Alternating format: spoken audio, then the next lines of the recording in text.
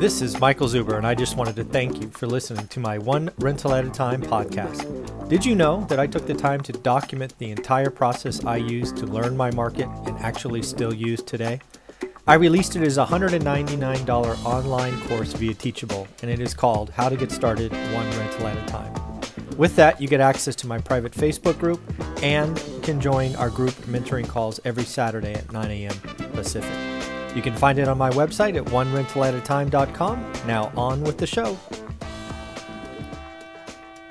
Good morning, everyone. How are we doing today? Michael Zuber, One Rental at a Time.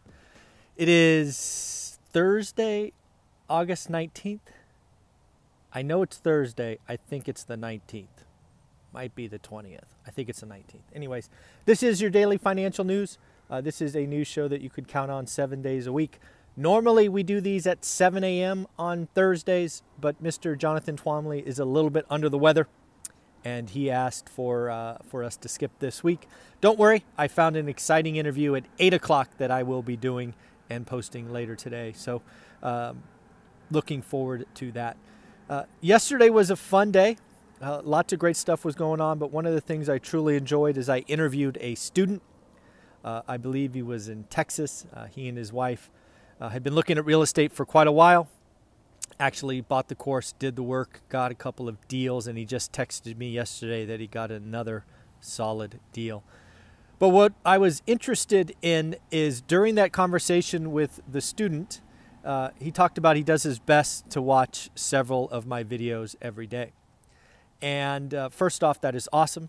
I create, or at least shoot to create, 5 original pieces of content every day. This being the first one, right? This is the one that really I think most people should watch and kind of just set their day. We've been doing it for more than 2 years in a row now. And then what I do is I interview multimillionaires, right? We discuss 3 topics. And what I try to do is put in the topic what we talk about during that 10 to 12 minutes. My intention with that is I don't think everybody can watch every video, right? I love the fact that many of you tried, and I felt so nice that, 7, 8, 9, 10 of you now have gone, hey, I try to watch them all. That is awesome.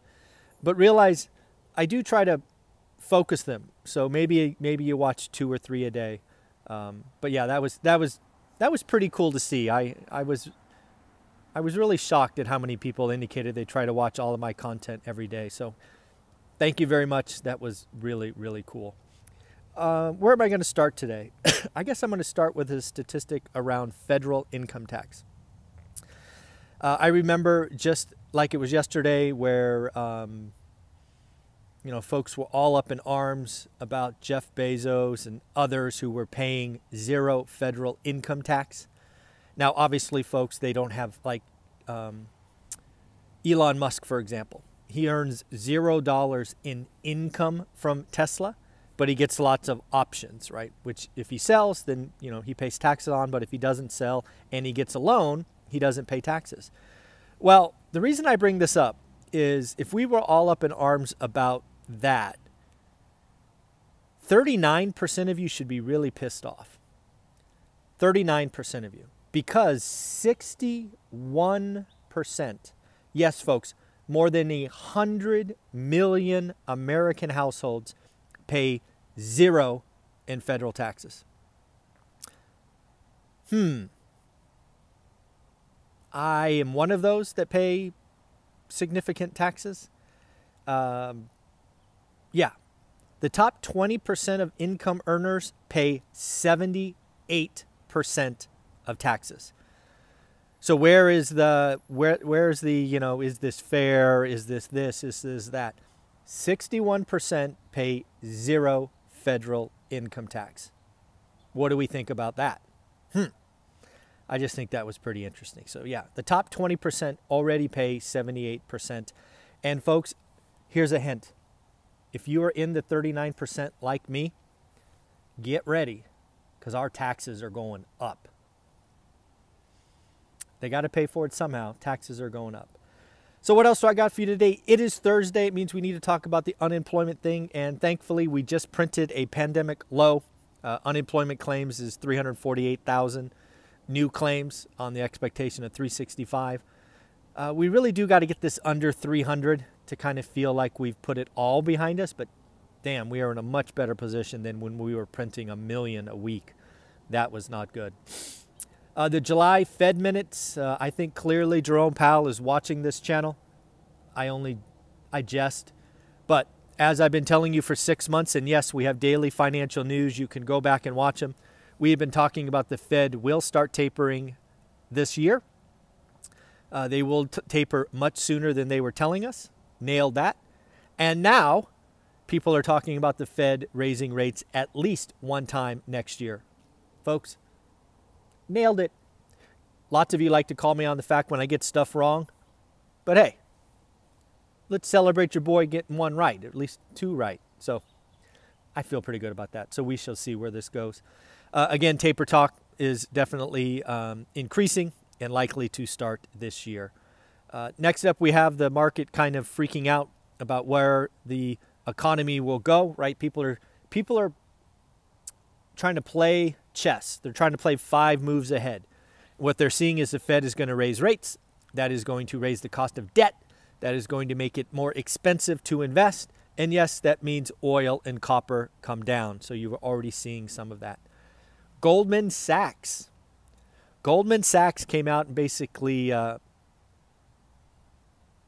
they slapped the powers that be.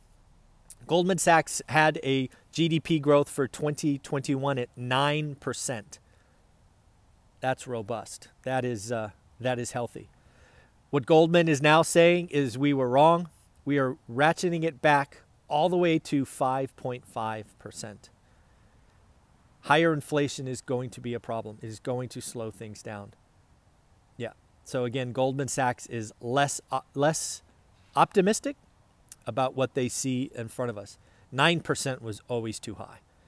Now 5.5%. We got some earnings to talk about. We have Robinhood reporting for the first time. If you've been watching my channel for any length of time, you know I am not a fan. I don't like selling order flow. I don't like gamification. I think investing requires work. It should not incent gambling. It should not incent that addictive nature that video games have. And Robinhood is preying on all of those. And they're selling order flow. So Robinhood beat on top line, which means revenue. They missed by a mile on bottom line. Now, some of that is an accounting change for some warrants and whatnot they put out there. Regardless, they missed on bottom. What I think is Robinhood's Achilles heel right now, and again, realize I say this as someone who has zero interest in owning their stock. I would never own a stock in a company that I think is preying on individuals' nature or wants to be rich and get rich quick. That's what I think Robinhood is doing. But Robinhood made 51% of its revenue from crypto. This is Robinhood that was the king of meme trading in stocks. This was the Reddit-fueled rise. And now all of a sudden, 51% of a revenue from crypto. Most of that from Dogecoin. Yes, that coin that has 0 use cases, prints 5 billion more coins every year, has unlimited supply, has a guy named Billy running it. Yeah, well, that's where Robinhood is making most of their money. They are making most of their money in crypto and from a coin with no use case. That's an Achilles heel. And the fact that Robinhood is making more in crypto than stocks, that should tell you something. Moving on, we got some reports from Krispy Kreme. Anybody get a Krispy Kreme donut in a while? Man, I used to love their glazed donuts, but not part of my diet anymore. But they beat revenue, missed on earnings. Yes, folks, Krispy Kreme is going to have to raise prices. They tried to control it, but now margins are being beaten up and they're not earning what they expect. So you can expect your Krispy Kreme donuts to rise in prices this quarter. Inflation is real. Companies have to raise prices. Macy's beat top and bottom. Looks like retail, more specifically, mall retailers are back. They are getting excited. Not only did Macy's beat top and bottom, they raised guidance. They're going to run over any Delta fears, which I think is going to happen across the board. They reinstated dividend. That is how confident they are in the second half. They are now paying their dividend again. And they are so confident they have put out $500 million for stock buyback. Yes, folks, they see some good news coming. And they see 5 million in new customers last quarter. So pretty cool.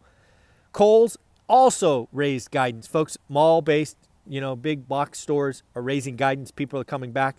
This probably does not bode well for Amazon and others. They raised guidance. Back to school shopping is strong. One of the things I did read about Amazon today on the retail front is they are going to continue to experiment with physical locations. It looks like Amazon is going to open a couple of department stores across the country. Yes, you could think of Amazon as, I don't know, would it be like a Kohl's or a Macy's, or probably more like kind of like a Home Depot, Kohl's, Bed Bath & Beyond thing, right? They're not really in clothes all that much. But yes, Amazon is going to be opening some department stores, which should be very interesting to see. One of the things I'm thinking about, because I'm thinking about that 50-year spreadsheet that I put together and really highlighted the late 70s, I need to do some research into the Jimmy Carter presidency. I know he is often referred to as the, I don't know, I think I've read that many people refer to him as the worst president in the last 50 years or so. I think he was dealt a rotten hand with high inflation, a Fed chief that was raising rates. But I'm going to go back and look at what happened during his administration, because I think we might be repeating things from the late 70s. And I'm going to go try to figure out what investments made sense, where to park the money, all of those things. So I think I'm going to go. I think anybody got a good book on Jimmy Carter you would recommend? I might go buy a Amazon book or two. And then lastly, for those that thought Wells Fargo was the signal that the housing crash has started, remember where Wells Fargo was canceling credit lines, and I let you know the actual accounting behind that? Well, Wells Fargo has relented, and they basically said, hey, if you have a credit line with us and you're using it, means they're making interest, they will keep the line open. But if you had a credit line and had a zero balance for a year, they are going to close it. Remember, there were some YouTube channels that said this was the signal, this is the crash, this is coming. Folks, Wells Fargo is in a penalty box. They have a limit on their balance sheet. And when they give you a credit line, they have to recognize it as on their balance sheet for the full amount. But if you don't use it, they make $0. It's just an accounting thing. I don't understand why people can create complete garbage fear videos when they don't understand accounting. Anyways, today's going to be a great day. Make today a great day. If you didn't watch the interview, I believe with Jeff and his wife, Heather, just with Jeff, but we congratulate Heather as well. I think I got that name right. I think so. Anyways, have a wonderful day. What's the weather like? It's going to be nice. All right, everybody, take care of yourself. Have fun. Bye.